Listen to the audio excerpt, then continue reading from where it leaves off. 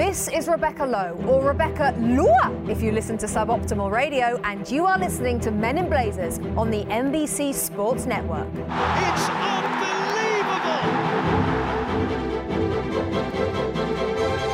Welcome to a Men in Blazers pod special with a remarkable gent, one of my favourite novelists of the modern era. But if ever a bloke was more than just your run-of-the-mill, internationally acclaimed, award-winning, best-selling author, it's he. A polymath who learned to write under the tutelage of Joyce Carol Oates and Toni Morrison, yet elected to become a corporate lawyer and perhaps worse, a management consultant, before saving himself and his adoring readers by finding his feet as a writer. Further proof that many of my favourite people in life are lawyers who leave the law. He's also roamed around the globe, living between California, London, New York and Lahore, and perhaps because of that, his novels often centre upon outsider characters whose life arcs he portrays with deliciously crafted writing, the ability to hook you with a rollicking yarn and then deliver a deeply emotional punch that you never see coming. First book I read of his was How to Get Filthy Rich in Rising Asia. Stop listening to this, just buy it, read it now. It's a scintillating mock self-help book charting an unnamed man's rags to riches ascent from rural peasant like me and DVD delivery boy to corporate tycoon like Davo in a country that's vaguely Pakistan. His latest novel, Exit West. Oh, it's a phenomenal work, a taut, poetic, magical tale set amidst the themes of conflict, refugees, globalisation, populism, anxiety and travel bans. On the eve of Tuesday's announcement of the Man Booker Prize, the Literary World's Champions League, for which his book is one of 6 nominees, we welcome to the Panic Room, Mr. Mohsin Hamid. Thank you. Wow. That was exhausting. What an introduction. Oh, your PR people are very good. They wrote it for me. But I've got to congratulate you on the success of Exit West and the Booker Prize brouhaha. Have you got your suit game ready? Are you at Donald Glover levels? I've had a Sherwani stitched, so it's a black tie, which means you can come in national dress. Yes. So I'm wearing this long, it's sort of, imagine a narrow jacket meets the Matrix. That's what I'm wearing. Oh, God, that's just Tuesday night at my house. What colour? Black. Why are they hosting the Booker Prize? Just give this man the award right now. I want to start by giving my listeners a sense of your career journey, your life journey. I've got to admit, I'm fascinated by it. You are an interstitial man. Professionally, you started off as a corporate lawyer, which you, shock horror, found boring. You became a management consultant, McKinsey, while writing on the side in your mid-20s. At the time, did you do the cubicle thing, yearning to be a writer, or did it just naturally emerge like a space shuttle pulling away from its solid booster rocket? I had a sort of very small jetpack, strapped to me, which is this writing, which I didn't think would get me aloft, very honestly. I thought, you can't make a living doing this stuff. So I wanted to be a writer. I just didn't imagine you could do it for a living. And I finished law school with $100,000 in debt, and I needed to pay that off. And so I took a job, was working as a consultant in New York and later London. To be honest, I learned a lot. It was a great time. It wasn't that, I look back and say, what a mistake. It was fantastic. Got to live in New York City. I got to learn about the world. I knew nothing about corporate life, jobs, work, how the economy worked. In my fiction now, I'm really interested in how people make a living and what they do when they go to work. And that whole side of humanity I discovered at that stage. So I had a great time. You're now a globally respected writer, twice Booker Prize nominated. How's that changed your sense of self? Do you find restaurant dinner reservations are instantly easier to get? Phone calls that weren't getting returned, they're now returned immediately? No. Sadly, I'm much more frustrated at how things have not gotten easier from a restaurant reservation standpoint. I think I feel snubbed every time I call and they say, no, there's nothing till midnight. But in terms of your sense of self? Well, sense of self, I keep it relatively simple. Every Wednesday, me and my buddies get together and hang out. And it's the same bunch of guys who hang out that I've been hanging out with for the last 30 years. None of them are writers. They were friends before I went to college. And in Lahore, that's basically my posse. And they keep me straight. If I'm getting full of myself, they will very quickly take me down.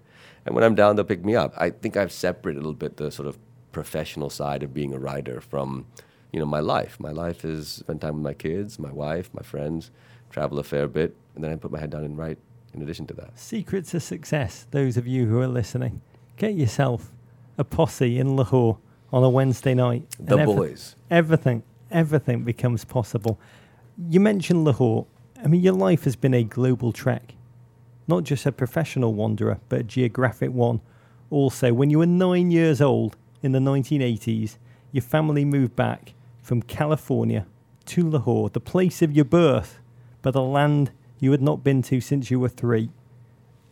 The absolute nature of this shift, I try and fathom it. And I can't, 1 minute you're living the kind of life that I'd seen, like depicted gloriously in Heart to Heart, Charles in Charge, The Love Boat. Oh, the next, you're in Pakistan, in Lahore, in a world before the internet, torn away from your friends who you never saw again or heard from. Horror of horrors. A land in which there was just one television channel. It must have been darkness for a kid. It was pretty weird. I mean, the lack of television channels, there used to be once or twice a week on Pakistani TV, they'd show one American TV show, Knight Rider or like Trapper John MD. And that was the highlight of my week. Highlight of your existence. Yeah, I would sort of wait and for the build up towards this one American pop culture artifact that I could grab onto. I would get copies of Mad Magazine at the bookstore. Months later. And in Mad Magazine, there'd be spoofs of films I'd never seen. And I'd read the spoofs as my way of connecting with those films. So I didn't know what The Karate Kid was, but I could tell it was pretty damn funny because of Mad Magazine. And so videotape culture came a few years later. So when I got there, it really was off by myself. But over time, as the layers of Americanness peeled off you, how did your sense of America change to the one that you had developed in California as a kid? I'm not sure the layers of America ever peeled off me, but I think I got more layers put on top. So I didn't become less American when I was in Pakistan. I just got more Pakistaniness added. It's like an onion, but building up, or like a hailstone. It keeps dropping and freezing and dropping and freezing, gets bigger and bigger.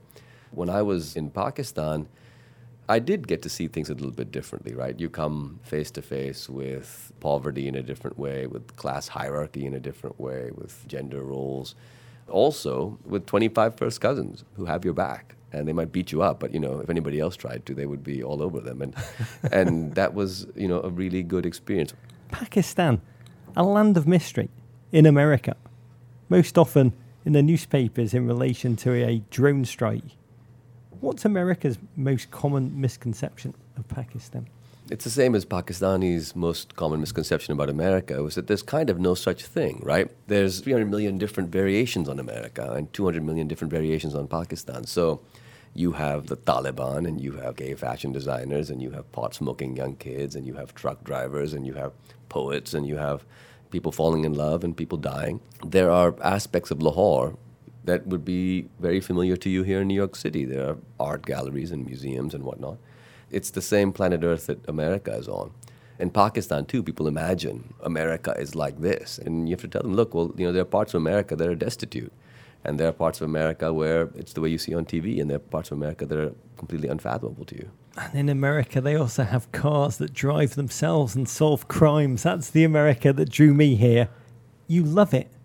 But in your 46 years, you've left Lahore for California, California for Lahore, Lahore for New York.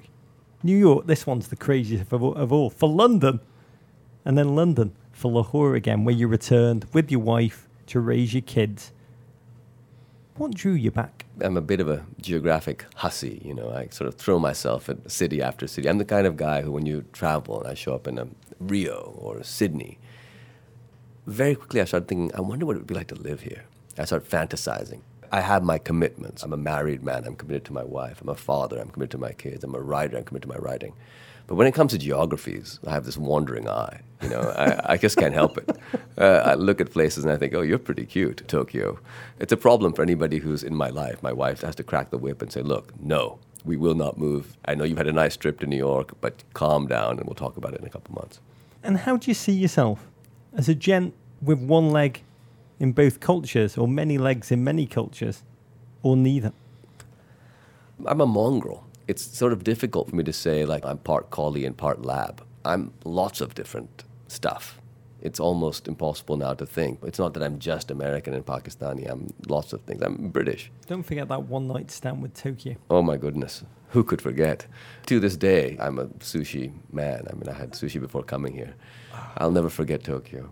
But, I think what's happened is that I sort of have to grope my way to my own understanding of what things are and muddle my way through and partly be okay with being confused about stuff, which I think is quite useful. Living with the confusion. Yeah. Is actually the ideal. Absolutely. I think it's a lot easier but more dangerous to have sort of false certainties that, like, America is bad and Pakistan is good or vice versa. Actually, the truth is it's a very messy planet, and identity is very messy.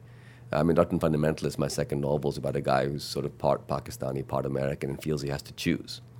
And the process of choosing one of those two identities, he does this enormous emotional damage to himself. I'm the opposite. I didn't choose. I'd rather be a mongrel. Let's talk about Exit West, because it is a remarkable piece of writing. Your terrific agent, Jay Mandel, the last great bookman, sent it over to me with a note saying, "This is the perfect book for our age." And I put it on a pile of books with notes from agents saying, "This is the perfect book for our age." But yours really is. I mean, it's part love story, part tale of refugee migration, human transformation that starts in an unnamed city, a fictionalised Lahore turned Aleppo. The first 100 pages, where you describe the deterioration of life in that city as militants take over and the layers of freedom erode. Society moves through chaos towards the lockdown of a theological state where terror becomes casual, commonplace. You write, "For 1 minute we're pottering around our errands as usual, and the next we are dying." It's beautifully paced writing. It's truly horrifying. It's the setup for your book ultimately, but I found these to be among the most powerful scenes I've read all year. The book was born out of this terror of what if this were to happen to Lahore. Lahore is an ancient city, thousands of years old, and in Afghanistan nearby, there's Taliban fighting in neighboring countries. Ancient cities are being destroyed by civil war and militancy and terrorism. And so partly it was this nightmare that what if this were to happen? But as I began to write it, I started to feel that maybe this is not a feeling peculiar to people in Lahore. Maybe people who live in big cities anywhere are feeling this fear of the apocalypse. If you're in Milan, you're scared that Italy will crash out of the euro and your pension becomes worthless. If you're in Houston, that a big storm comes and you're flooded. If you're in New York, that America, let's say, comes into the grips of some fascist, intolerant leader. I mean, hard as it is to imagine that occurring, but some people might fear it. And so I think to live in a big city today is to live with a kind of fear of the apocalypse, and that's what the novel begins with. The details you include, they are emotionally devastating. How apartment windows with beautiful views instantly become a liability in a world filled with snipers. A marijuana dealer operating oblivious to the new reality, which means he's going to be publicly executed within weeks. Or the experience of an old man watching young kids play soccer in the street, being overwhelmed first with nostalgia and then nausea as he realises they're actually insurgent fighters kicking around a human head. Where did you get them all? And how did you choose which of these details to include and which to leave out? Lahore is sort of on the periphery of this stuff. So there are bombasts in occasion. I have been to the funeral of a person who was assassinated. The kid's school does get called off because of some threat that has come through. So this stuff is sort of around, but it's the difference between, if you live in Sydney, Australia, shark attacks are around. It's not Jaws, it's not like everybody goes in and they get chomped. But one surfer or two every year maybe does. And that allows you to imagine the fear of being in that situation. And I think the details in the book start with those things that one sees in Lahore. But my approach to them in deciding what to put in and what to leave out is, one thing I've observed in Lahore is we avert our gaze, right? We don't spend our time in Lahore staring at the horrific stuff. We see it and quickly look away and pretend it didn't happen. And so in the novel, there are these horrifying moments, but we don't linger in them. They come and they pass, and then attempts at normalcy resume, like listening to music or hanging out or having a date. That's what everybody's trying to focus on. But as things get worse and worse and worse, those attempts at normalcy become harder to sustain. And the core narrative of your book then kicks in, aided by your use of magical realism as you jumpstart the refugee experience. In your Exit West world, a system of magical doors establish a global system of exit and entry, Lion, the Witch and the Wardrobe style. Doors that could take you elsewhere, often to places far away, you write, fling open. Really, it's a tool that allows you to explore a world that's wonderfully, chaotically overwhelmed by refugees and migrants. Your life relived ad infinitum. Yeah, it accelerates what's happening. So the next 100 years or 200 years of human migration in the novel happen in 1 year. And the doors, I think, for me, they are a kind of realism in the sense that the emotional reality of our world today, of our technological world today, is a reality in which distance is collapsing. Like you and I could be having this conversation over Skype and we'd be seeing each other from different continents. And afterwards I can look at my phone and check an email and the next thing I'm reading about Antarctica or the surface of Mars or the history of Westeros. And my consciousness is zipping around as though it could go anywhere. And so refugees from Syria are WhatsApping with their relatives in Berlin who are saying, oh, do this when you get to Belgrade, and here's how you cross the Austrian border. Technology is collapsing distance. So the doors are not true to the laws of physics, but I think they are true to the emotional reality of life in the 21st century. The writer Masha Gessen begins her history of the Soviet state of Azerbaijan, fantastic book, Where the Jews Aren't, by saying that the central question that faced every Jew every morning whenever they woke up anywhere in Europe for much of the first half of the 20th century was, shall we stay or shall we go? It's the basic human question that lives in your book. When do we flee?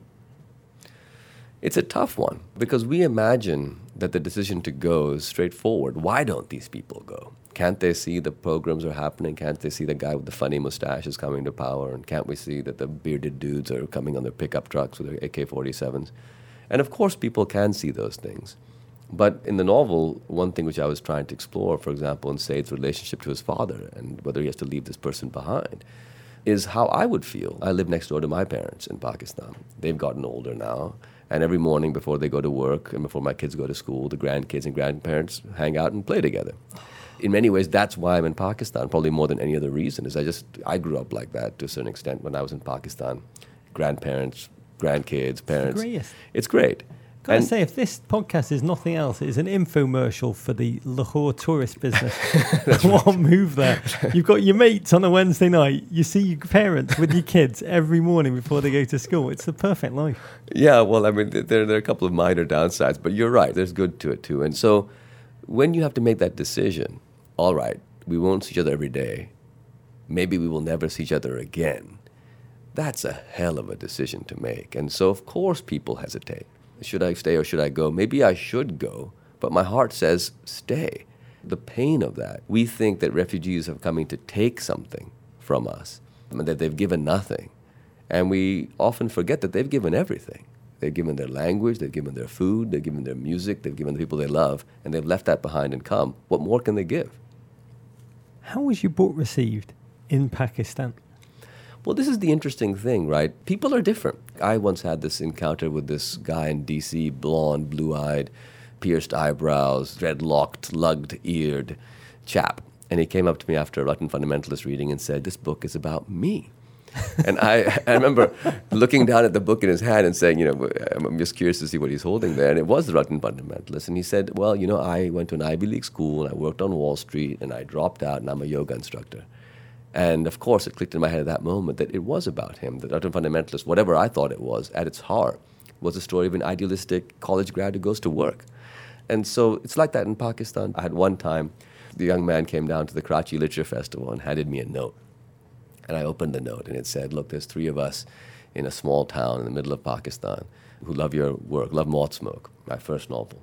And so we pooled together our funds so one of us could get in a bus and drive 13 hours and hand you this note. And the reason we want to hand you this note is because we particularly loved the sex and drug scenes in Moth Smoke. And when we read the Russian fundamentalist, we were somewhat disappointed to find an almost complete lack of drug and sex scenes. And we hope that in your third novel, you'll keep people like us in mind, your true fans. And so, is that the Pakistani way in which my books are read? Who knows? But it varies from place to place. I would say this, that the place in the world where I'm most likely to bump into people who read my work is Pakistan. Like the dreadlocked, blonde, pierced gentleman thought The Reluctant Fundamentalist was about him, I always read Test of the D'Urbervilles, and I'm sure that Thomas Hardy wrote that about me. Exit West. It's one of 6 books nominated for the Booker Prize, which will be given at London's Guildhall next Tuesday night. It's the second time you've made the shortlist. Your disappointingly, untitillatingly pornographic The Reluctant Fundamentalist was your last. What's the event itself like? Can you describe it for us? Is it like a massive, crazy Caligula-style party, or is it just full-on nerd prom? Well, I think if you win, it becomes a massive Caligula-style party. I haven't won yet. You've watched with your nose against the glass. Yeah, I can't wait. So it's a black tie affair. In my case, I'm going to wear a national dress, a Pakistani black sherwani, partly because it's a lot more comfortable and partly because I don't own a tux. My wife is going to fly in from Lahore, meet me there.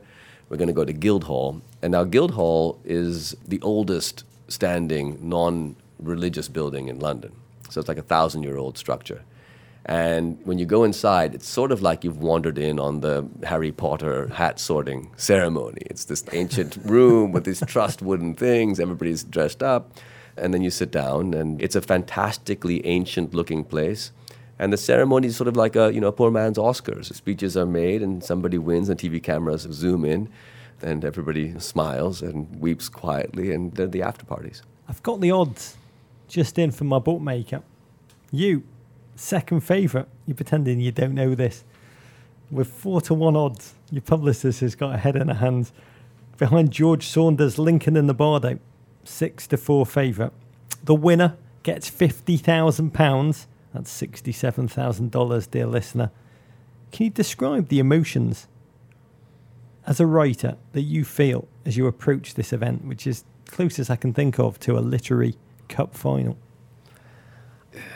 It's a strange thing, right? It's a potentially life-changing thing to win the Booker Prize. It is, right. But that said, for me, just being shortlisted with Reluctant Fundamentalist took a book that almost nobody in the UK had read. It was actually a bestseller in the US when it was published, but completely quiet in the UK. In fact, I don't think I had a single interview, although I lived in London. And I'd done like a month-long book tour in the US and gone all over the place. And then in London, where I live, I don't think a single mainstream news outlet even interviewed me. Not enough sex scenes. They were, sadly disappointed. And then it was shortlisted, and then some interviews came, and people began to look at it. And then it slowly began to sell and wound up being this colossal bestseller over there on the back of the shortlist. So, but how do you feel? Like, you're thinking about it. Is it in the back of your mind the whole time when you're lying down just before you go to sleep? Or does it feel like your bar mitzvah's approaching? Or are you just like, you know what? I mean, can you tell you've written something good? Can you judge the totality of your work and know, Mohsin, I've written a bloody good book, no matter what happens on Tuesday? Are you able to tell that? Yeah, I don't think the result of the prize will affect what I think about the book. It would be nice if 5 other people felt the same way on that particular evening, but it's not about that. I mean, my wife, Zara, for example, still says that her favorite of my books is How to Get Filthy Rich in Rising Asia. And that book, was not nominated for the Booker, and these things are very valuable in terms of bringing attention to your work and hopefully readers finding them. But it is simply not the case that the winner of a prize is the best book because, we're not engaged in like the same sport. It's not like we're all doing 100-meter sprints. And so what's useful is to have a conversation about what do we think good literature is. And that's not a conversation with a right answer, but it's a conversation with which if you approach in the right spirit and with a degree of rigor is worth having. I spoke to my mate, Howard Jacobson, the great Mancunian author, the night that he won the Booker Prize in 2010. And he screamed joyously down the phone at me. And he said, in his own words, he said, the fact that his books, his work now will never be forgotten, he screamed down the phone. That was the meaning of winning in that instant for him. Does that mean anything to you? I'm not sure if that's how I would... I mean, who knows? I haven't won the thing. I mean, I don't know what kind of stuff I'll be screaming if I were to win. I hope I could sound halfway as coherent as he clearly did in that moment. But it's a strange thing to write these books. You sit in a room all by yourself, and you put this thing out into the world. And writers are in this weird position where then for a little while, some people pay some attention to what you've done, and you sort of hope for the best. And I guess what you want is to believe that, you set out to do this thing as well as you could, and you made something beautiful, and it did what you wanted to do, and it hit other people, and they felt that. And you're looking for some sign that has occurred. And so, yes, when this huge literary award gives you that sign, it feels like something. But perhaps it shouldn't matter more than if an old lady sitting next to you on the tube or subway sort of turns to you and said, I've read your book, it made me cry. That's the same, really. I'm excited, but I'm going to try to stay okay with either way. And if you don't win, I hate to raise that spectre. What does that feel like? Well, I'm down a few quid. I mean, I'm not personally, but Someone my friends. Like George Sunders. Yeah, but the odds are so poor. I mean, you got to put a lot of money to make it worth your while. I would bet on the guy. I think Lincoln the Bard is a damn good book. I mean, I read it, and I think it's a phenomenal work. I think Ali Smith's Autumn is really, really good, and I'm reading Emily Friedland's book now. It's excellent. So I'm making my way to the shortlist. Paul Auster I'll read afterwards. It's as long as the rest of them put together. But if I don't win, I'm sure I'll be disappointed, but it'll be okay. This is a kind of lucky fluke to happen in the first place. I think every writer has to keep that in mind. There were 50 great books this year, maybe more. And if they happen to like these 6, yours is one of them, just count your blessings and leave it at that. I think you should channel your inner Jackie Hoffman at the Emmys and just scream, damn it, really loudly, like she did when she lost out in her category. But to be honest, it's a challenging time to be writing fiction. Big novelists like Nicole Krauss, Nathan Englander, struggled recently with their big releases. I was chatting to an agent about this, and he said, when the world is as chaotic as it is now, literary fiction suffers because the world is stranger than the imagination. Yeah, well, the world is pretty strange. I mean, I think it probably has been. There's some damn good books written in the 1910s, 20s, 30s, 40s, and the world was fairly messed up. I think one thing which did happen was there was a moment where mass-produced printed books were the dominant form of storytelling, or close to, and so people made good money off of it, and the idea came that writers will generally make a decent living. That idea has sort of slipped away from us now. But for me, if I can do it and make a living at it, I consider myself very fortunate. But if I can't, I'm not stopping writing. I'm getting a job. Back to the cubicle. Yeah, well, back to the cubicle or something, yeah. David Simon, the Wire creator, he told us you just got to write either about dragons, zombies, or breasts. I've got to do the dragon and the zombie ones still. I've had some breasts. Maybe it's a gap in my oeuvre. The book industry might be in flux. The world might well be in flux. And you've written, I spend much of my life in low-grade terror. I can relate to that, Mohsin. But you've also said something very different and quite beautiful. You said, I think it's very important to resist that anxiety, to think of ways of resisting the constant inflow of negative feelings, not to become depoliticized, but to actually work actively to bring into being an optimistic future. In fact, you've said part of the great political crisis we face in the world today is a failure to imagine plausible, desirable futures. How do you retain your optimism? I'm a dad, so it's kind of part of the job. I have to imagine there's going to be a better world for these kids to grow up in. But also, I think it's a political responsibility, right? That we have a duty to be optimistic. Not like foolishly optimistic, hey, everything's going to be great, but if we each lean the right way. And as a storyteller, it's sort of trying to imagine our way out of this terror of the future. Because 50 years ago, if we were having this conversation and we said, what will the future look like? We asked a bunch of people on the street here in New York, 1967, they would have said it's going to be flying cars and space stations and robot dogs and the Jetsons and wealth, and it'll be amazing. And now you ask people, you go on the street and say, what's the future in 50 years? Like, it's, environmental degradation. New York is underwater. My kids can't go to college. It's like a civil war.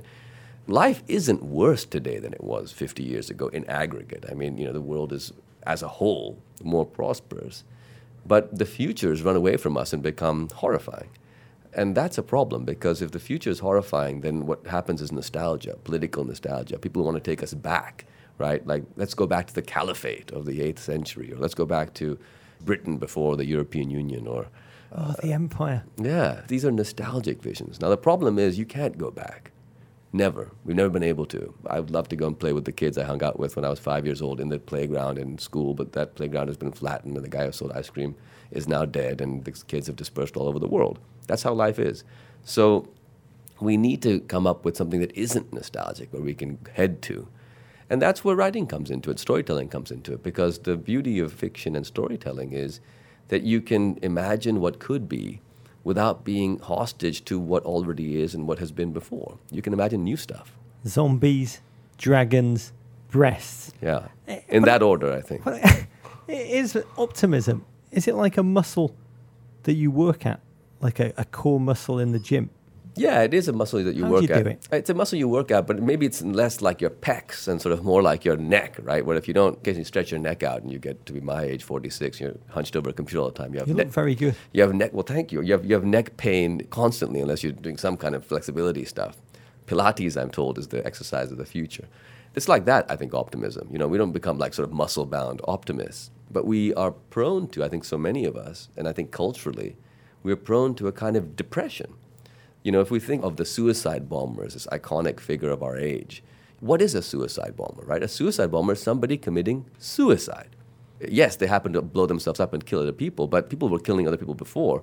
These people are doing it and also dying themselves. That is an act of suicide, and that's the sign of a desperately depressed human culture. So what do? You tend to walk a lot. You walk 90 minutes every morning.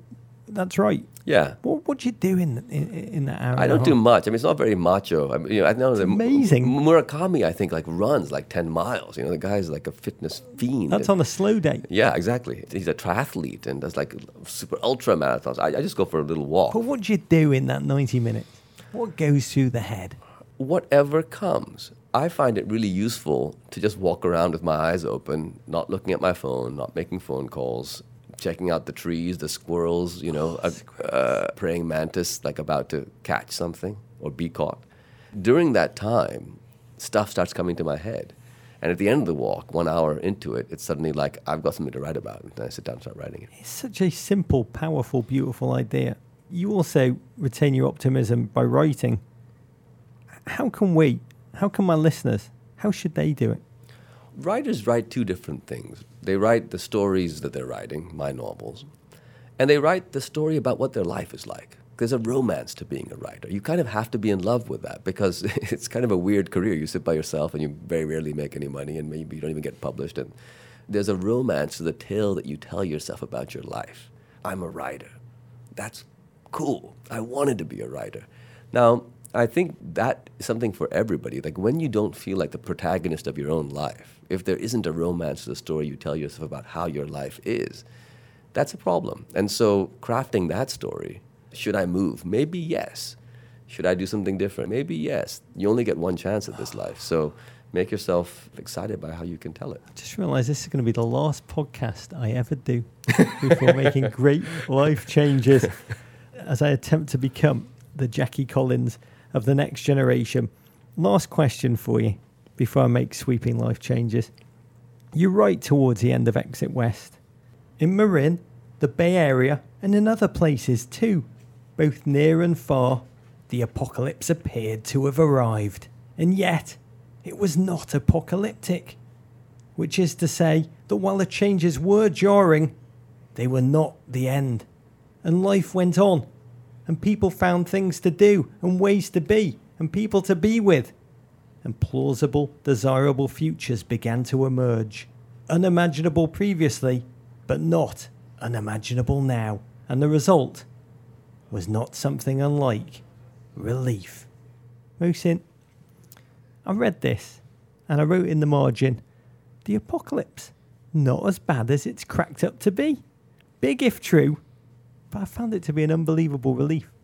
Well, it's because the apocalypse keeps happening, right? In the sense that the apocalypse of our grandparents occurred. For my grandparents, the partition of India and Pakistan meant 2/3 of their friends left, and there was mass murder and rape all around them. The apocalypse did happen, right? But then afterwards, people still got married, they fell in love, they found people to be with, they had jobs. And so when we look at where we're headed, of course, there's going to be stuff that isn't pleasant along the way. And for us, each of us in our individual stories, it's going to end one day. And spoiler alert, but we don't get out of this alive. But yet, each generation comes, they do cool stuff, the music can potentially get better, the food will definitely get better. Each generation will be a little bit cuter and sexier than the one that came before. The species, mongrelizing species that we are, will find cool stuff, cooler stuff, in fact. Because no kid, if you said, hey, you want to go back 400 years in time and live that way, no kid ever says yes to that. Something's happened that was good. So I think we can be pretty certain that the apocalypses that we think about might happen, but they won't be as bad as we think. Oh, Wednesday night in Lahore. I cannot wait. I'm going to bring that into my life. Dear listener, Exit West, available now. Buy it, read it. I hope it makes you think as much as it did me. I'm off to the tailor's to get a Shawani for myself. But before I go, let me say, Mohsin Hamid, thank you, and Godspeed at the Bookers. Thank you.